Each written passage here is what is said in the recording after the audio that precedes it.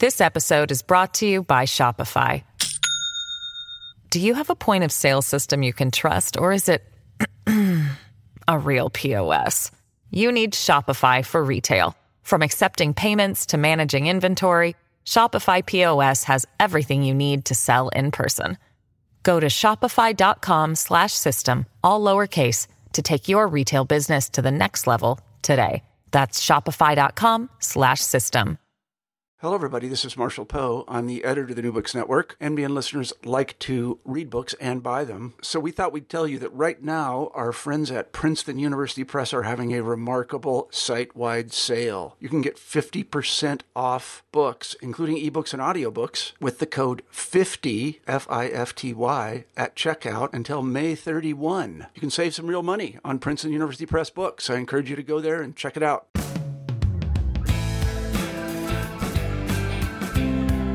This is New Books in National Security, a channel on the New Books Network. I'm Beth Windisch. I'm joined by Howard Kunreuther, who co-edited the new book, The Future of Risk Management, along with Robert Meyer and Erwan Michel Kerjan. Howard Kunreuther is the James G. Dinan Professor Emeritus of Operations, Information, and Decisions at the Wharton School, and co-director of the Wharton Risk Management and Decision Processes Center. He has a long-standing interest in ways that society can better manage low-probability, high-consequence events related to technological and natural hazards. Professor Kunreuther is a Fellow of the American Association for the Advancement of Science and a Distinguished Fellow of the Society for Risk Analysis. Howard, welcome back. I'm glad to have you on the podcast for a second time. I'm happy to be here, Beth, and looking forward to our discussion. Before we dive into the book, can you tell us a little bit about the Risk Center at Wharton and what it does? Oh, absolutely. The Wharton Risk Management and Decision Process Center was started now almost 40 years ago here at Penn. It's a research center, and our mission from the outset was how we are going to better understand how people make decisions with respect to low probability, high consequence events, and then to try to develop better programs and policies for dealing with them. And that mission has been pretty consistent over the years. The topics that we've actually focused on have changed. Just to give you an idea of that, we started the Risk Center by looking at why people did not wear seatbelts, which was certainly true about 40 years ago when only about 10 or 12% of the population or drivers or passengers wore them. Now, of course, most everyone does. But we've moved into areas that are of real global interest now, national interest, terrorism, climate change, and natural disasters. And when we started, relatively few people were paying attention. I think now it's the top of the agenda of an awful lot of firms and individuals who are concerned with these events. And finally, our interest has been to really study how decisions are made, and then to really say, recognizing how decisions are made, we have to try to develop policies that link up the science, or risk assessment, with the risk perception, but that people will pay attention to. And so that's basically where the center has been going, and we look forward to hopefully interacting with a number of your listeners, and at the same time with the decision makers who are going to have to figure out what programs and policies are appropriate. And how did your latest book, The Future of Risk Management, come together, and what knowledge gap does it fill? Well, this is a book that actually was, in a way, trying to celebrate not only our activities at the Risk Center, but the leading people really in the country and the world who were focusing on the challenges we face with risk management. And we brought a group of these people together for a conference and then had them each put together papers based on their presentations.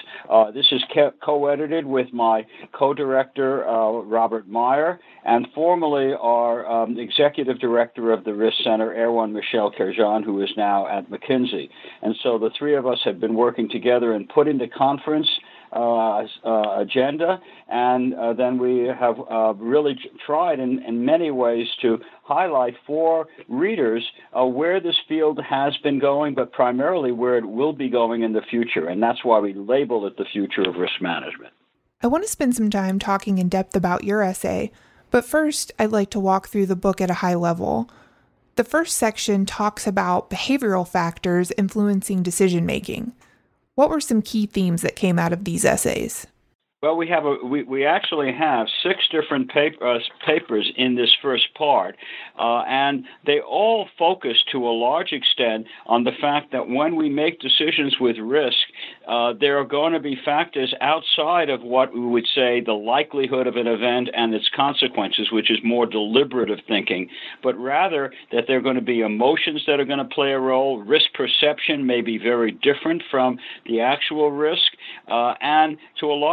and that decisions then have to be made with respect to how we actually can deal with these risks, recognizing that this is going to be the way people tend to make these decisions, and you can't get around that.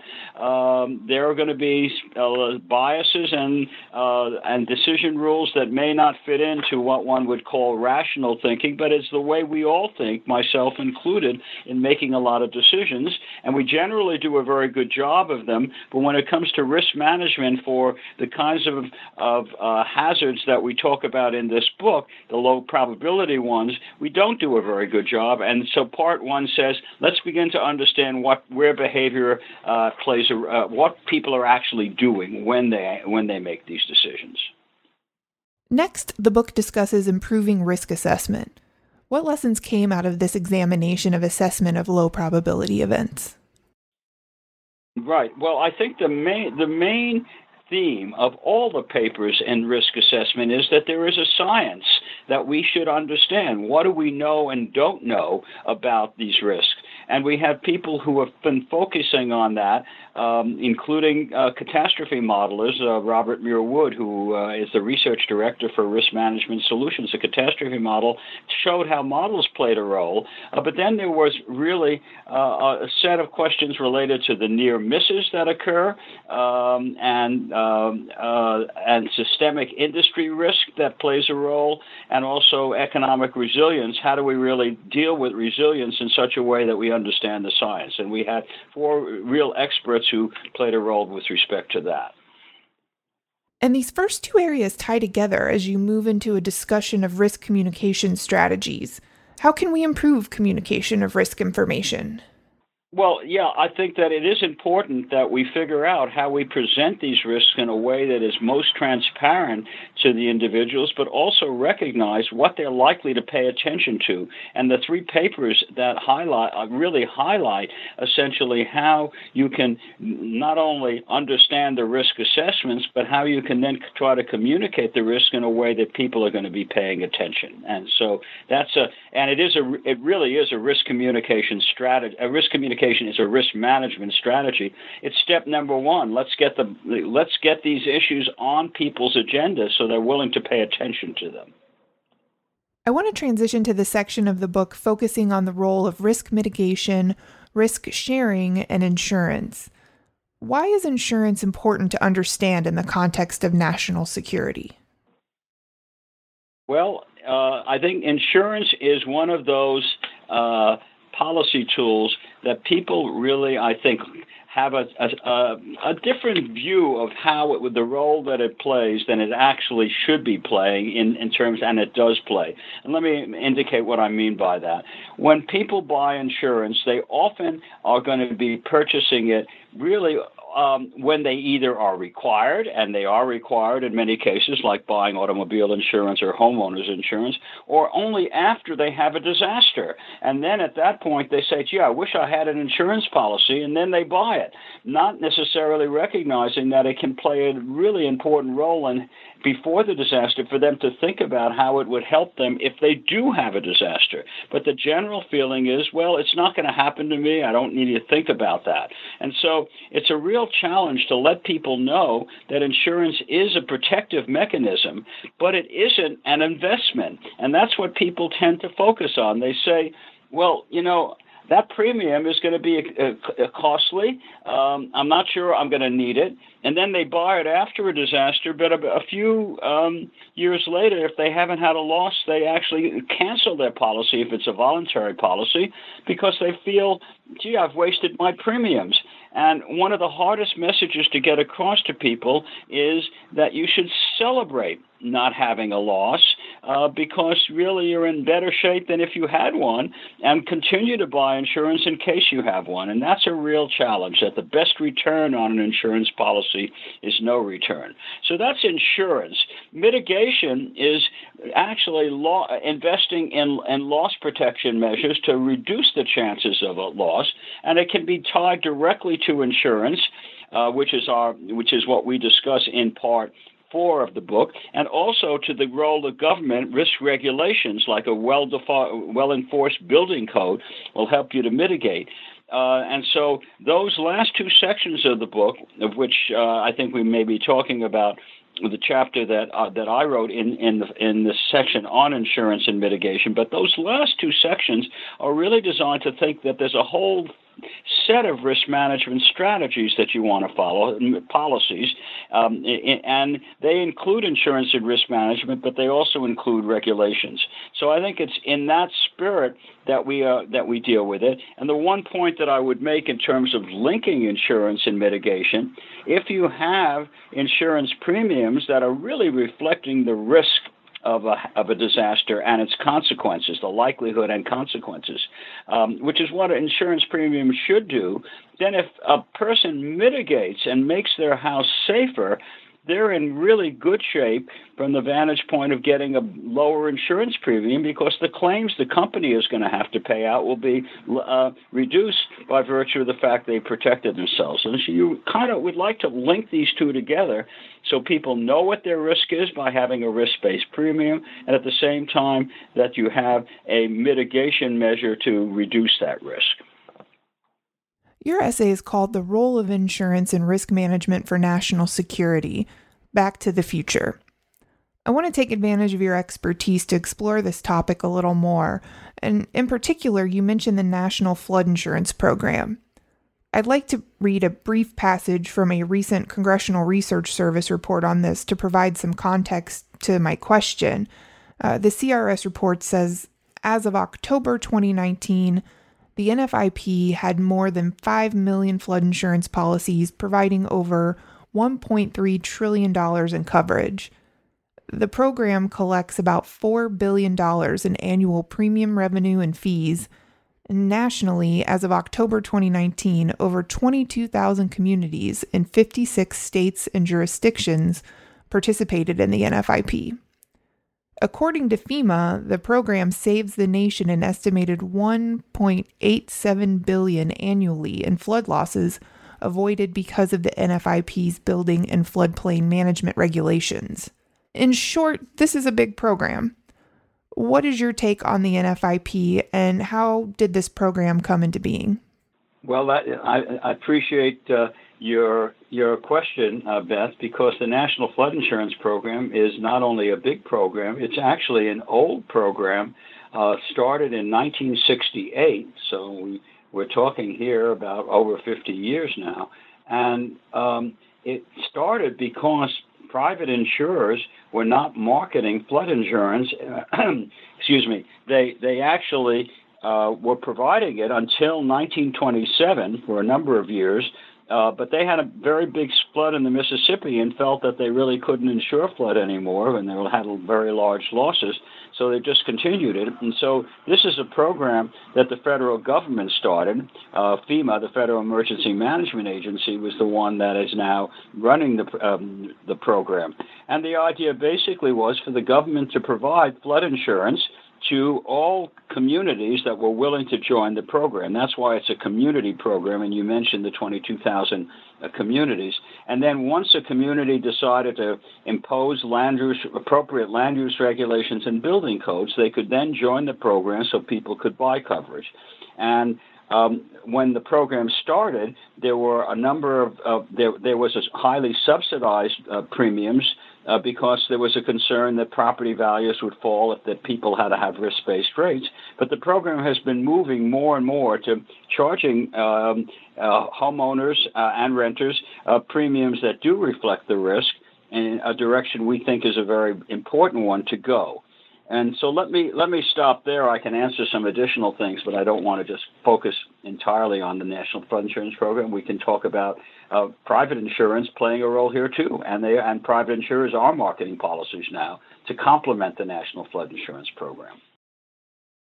Yes, and you mentioned earthquake insurance as another similar example. How is insurance for low probability events supposed to work for the average American?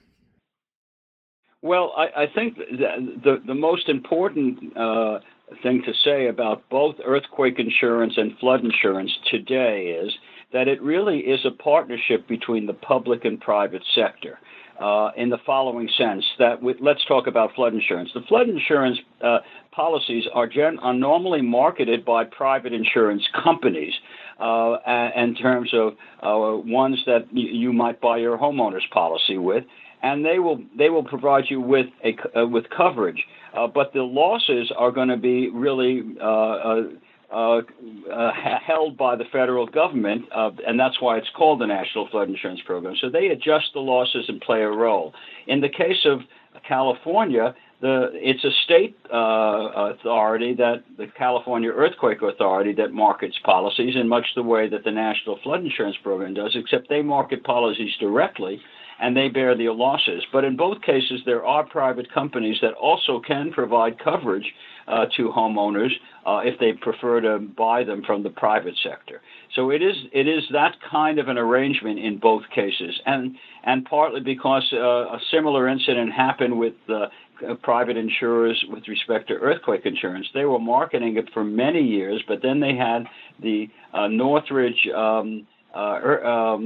earthquake that occurred a number of years ago now, and in that earthquake, actually, the private insurer says, we're not really interested in marketing this anymore because we had such large losses. And so this raised a challenge, and California then started the California Earthquake Authority.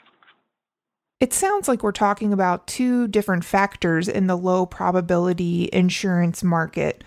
One being the losses experienced by the marketplace, and the other being the cognitive biases you mentioned that drive the insurance purchasing decisions of individual homeowners. There's a tension there. Can you talk about the competing forces? There is a lot of tension, as you accurately stated. People generally don't want this insurance unless they're forced to buy it. And in the case of flood insurance, people who are living in a relatively high hazard area, and what we mean by that today is an area that has greater than 1 in 100 chance of a flood occurring next year that could damage people's property, and that's called the 100-year flood zone or special flood hazard area. They are required to buy that policy as a condition for a federally insured mortgage. And the reason they're required to buy it is that before, when the program started, there were very few people who voluntarily bought insurance between 1968 and 1973, even though they had a fairly severe risk. There were losses, and these people were not protected, and so the Flood Disaster Protection Act got passed in 1973, saying just what I said, you've got to buy it if you happen to be in the high hazard areas, and so that's where it's required. When you talk about lower hazard areas, like let's just talk about Houston, because they were hit by Hurricane Harvey, very few people were buying flood insurance there because they can voluntarily purchase it, and most people didn't think they were going to kind of have the disaster that Hurricane Harvey wreaked on everyone, and so in that area. So those people have the freedom to buy or not buy insurance, and most did not. This episode is brought to you by Shopify.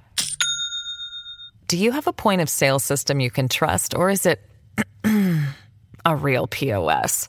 You need Shopify for retail. From accepting payments to managing inventory, Shopify POS has everything you need to sell in person. Go to shopify.com/system, all lowercase, to take your retail business to the next level today. That's shopify.com/system.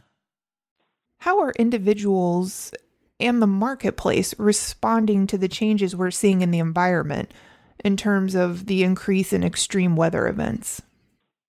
Well, this is a great question, Beth, because in a sense, if we think about climate change, which I think people are now thinking about, and our Wharton Risk Center is clearly thinking about that, as most of the colleagues that I have actually been working with, we really are dealing with the fact that there is now sea level rise.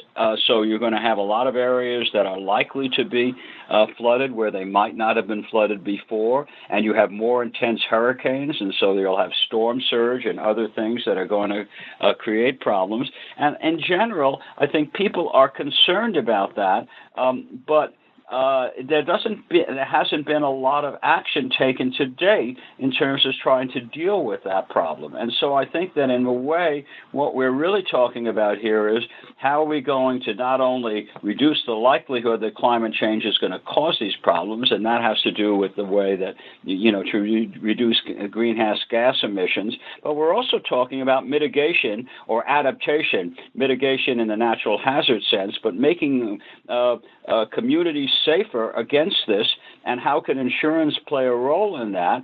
And insurance can play a role by actually letting people know what the premium is not only today, but what it would likely be over the next 20 or 30 years, just given what you've mentioned, the fact that things are getting a bit worse when it comes to flood-related hazards. And this is a good segue back to the subtitle of your chapter, Back to the Future.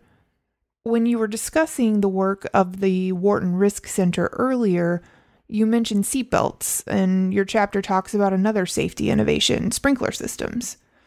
And you make the connection between the mandate for sprinkler systems and mitigation in terms of insurance coverage. Can you tell us some more about that? Well, I think that, the reason for the title, Back to the Future, was talking about what insurance companies tended to be doing in the 19th century, particularly the factory mutual companies. These companies, and FM Global, which is a FM standing for Factory Mutual, exists today. In the 19th century, you had companies that did what FM Global is continuing to do, which is to actually say to these firms, if you have major factories safer, by making sure that, you mentioned sprinklers, having lanterns that are safe at that time, other things that they could be doing to reduce the chances of a fire, for example, we're going to provide you with insurance. But you got to show that you've done the right things.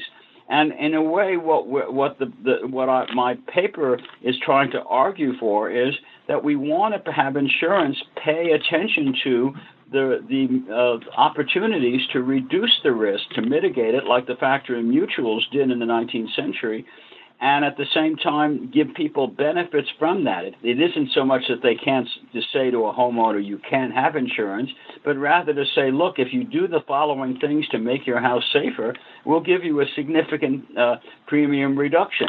And that way, I think you can really encourage people to do the right thing, and right thing meaning make their house safer. That's what I would call the right thing now, if it was cost effective and that didn't cost them too much money, but at the same time, give them a premium reduction.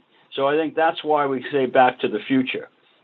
So in a sense, you do have a problem when you have these risk-based rates for dealing with low-income people who are going to say, I can't afford this, and you have to figure out a way to help those people, and that's part of what the chapter talks about, by actually saying maybe we can give them an insurance voucher or something like a food stamp voucher to help them along, but they know what their risk-based premium is, but at the same time ask them to mitigate.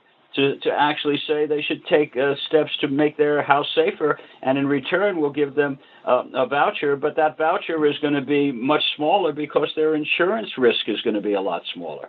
And this is work that I've done with my colleague here at our risk center, Carolyn Kuski, in a paper that we wrote, and I talk a little bit about that in my paper. You mentioned vouchers for insurance. How do we also make sure mitigation activities are accessible for all communities? Right. No, that's an important point. And often everyone says, I don't really want to incur this mitigation. It's going to cost me so much if I make my house floodproofing, or even much more costly if I elevate my house, it's going to cost me a lot. And what we're saying is, why not have a loan? tied to the mortgage, and that loan can be paid back over time, and the cost of the loan may be less than the insurance premium reduction if it's a cost-effective measure. And so trying to tie these two together may make it very, very attractive to people who say, I want to get something back next year. If I get something back next year, I'll feel much happier. And in a sense, by making the tie-in between reducing the premium and giving them the loan, they are going to actually come out ahead in terms of having a lower cost. The National Flood Insurance Program is up for reauthorization on November 21st of this year. What does the legislative landscape look like for NFIP, and how may it impact your work? Well, I will say, Beth, that what has happened with Congress over the last really year and a half, when the program was supposed to be renewed, is that they extended it for another 3 months, and that's kind of what they did here. It was supposed to be reauthorized in September, and now it's November, and I think the real challenge is to try to address some of the issues that we're talking about, where there's been a lot of work done on how you move towards risk-based rates. FEMA itself is now trying to change the whole rating system so that people are more aware of what their true risks are. And at the same time, we would argue, and I would argue here, that you want to have some kind of private insurers involved more actively to provide coverage, and I think FEMA would like to see that, and hopefully Congress could support that. But at the same time, you're going to have to deal with the role that the government is going to have to play, or the NFIP will play, on dealing with the issues of affordability, or some government agency will have to deal with that. And also, I think, the catastrophic losses that the private insurers or reinsurers or the people who protect the insurers will not be able to sort of cover. And there's another role that the public sector or the government could play. So we're hoping, but it doesn't necessarily mean that that'll happen, is that you bring in some kind of public-private partnership along these lines, recognize the fact that you have to be fair to people, forget about affordability, talk about fairness. It's fair if you raise the premiums a lot that you help people who can't then say, I am not able to pay them, but at the same time also protect the private insurers, as well as the program, the National Flood Insurance Program, with risk mechanisms that will actually help them if there's a catastrophic loss. And there are things like catastrophe bonds, which the NFIP is now actually purchasing to help them along, and I think those are all in the right direction. But in terms of your question on legislation, who knows when the bill will be reauthorized? It may be extended again after November 21st to next 3 months later. So we'll hope for the best, but hopefully a good piece of legislation that I would hope would address a number of the issues that are not only brought out in the paper my paper, but many of the other papers in this book, The Future of Risk Management. You've already touched on a good number of lessons learned for government, which ties into the last section of the book. Are there any other lessons learned that you would stress for policymakers? Absolutely. I would say the following, and these 3 papers that are in that last section by really key individuals are all ones that are talking about the tremendous importance of public-private partnerships, and regulation is critical. Requiring insurance, as we do in not only in high-risk areas, but maybe other areas as well, like we do for homeowners insurance from the banking side, a requirement. Building codes that are well enforced. And the well enforcement is a really important part of this, because you can have a building code in place, but if you're not enforcing it, then you have a problem. And I'll say one little thing about that. After Hurricane Andrew in 1992, way back now, but that was a major hurricane that hit Miami and Dade County, Miami, Florida, and Dade County, the damage was enormous. 1/3 of that damage could have been reduced if the building codes in Florida had been enforced. But what's interesting about that, and that's the positive side, is the state really took that as a lesson, and they have now much better, not only stronger building codes, but more well-enforced ones, and they are probably the best building codes in the country today. But it took Hurricane Andrew, and it often takes a disaster, but in this case it took Hurricane Andrew to get them to deal with that.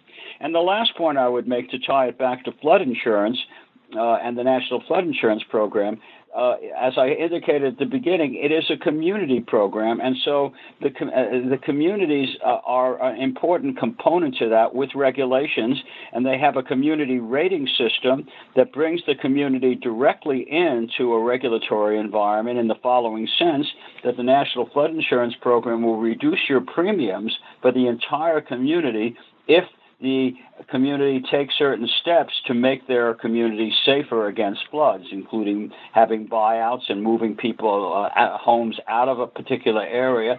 That helps enormously, and you can get a premium reduction up to 40% if the community does all the things that would make it a much safer community. Well, Howard, we've taken up a lot of your time, but before you go, would you like to tell us what you're working on now? We are really working at our risk center in terms of developing policies that actually will be implemented. We have proposed policies over the years.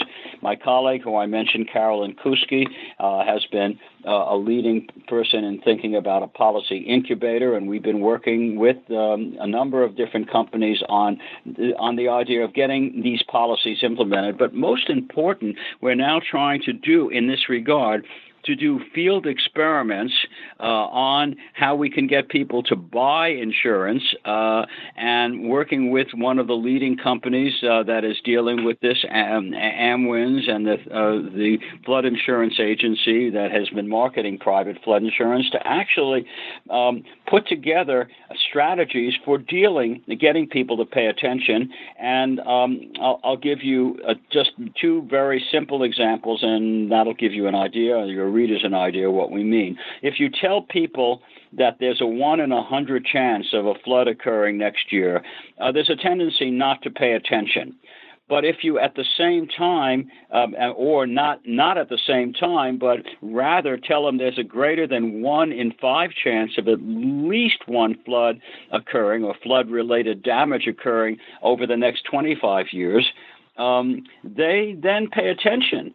And those two probabilities are the same, but 1 in 5 sounds low enough for people to pay attention. So that's kind of one element of trying to deal with that, to change the time horizon on actually providing information. And the second point, the second general point I would make, but a more specific one with respect to insurance, is that we're now trying to develop programs where you put flood insurance on a policy. You actually say to a homeowner, your homeowner's policy, or a private company would say that, or the NFIP could say that, your private homeowner's policy will include flood insurance. If you don't like it, when they have a voluntary option of buying flood or not, if you don't like it, you can opt out of that coverage. And that has actually made that in experiments we're doing, it has a major impact in people not opting out, saying, I want to keep it, partly because they may think their homeowners covers flood insurance, but it may not. It doesn't, and they may now realize it doesn't. But also because the people say, gee, I might regret actually opting out. But if you tell them that they can buy it as a separate policy, there's a tendency for them not to buy it. So those are the kinds of things we're working on, and we're hoping that these policies that relate really to research that I've done with my co-director, Bob Meyer, under this book that I know we talked about earlier, The Ostrich Paradox, Why We Underprepare for Disasters. We're trying to tie in those biases, realizing you have them, you're not going to change people's view of them, and if they are overly optimistic, 1 in 100 sounds so low, they won't do anything. 1 in 5 sounds high enough, they may. Thanks for coming on the show again. It was great to talk to you. Great to talk with you, Beth, and look forward to interacting with some of the people who would like to follow up on these issues.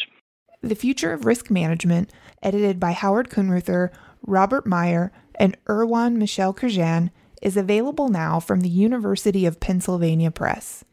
Get half off your copy by using the promo code RISK50. Thanks for listening to New Books in National Security, a podcast channel on the New Books Network.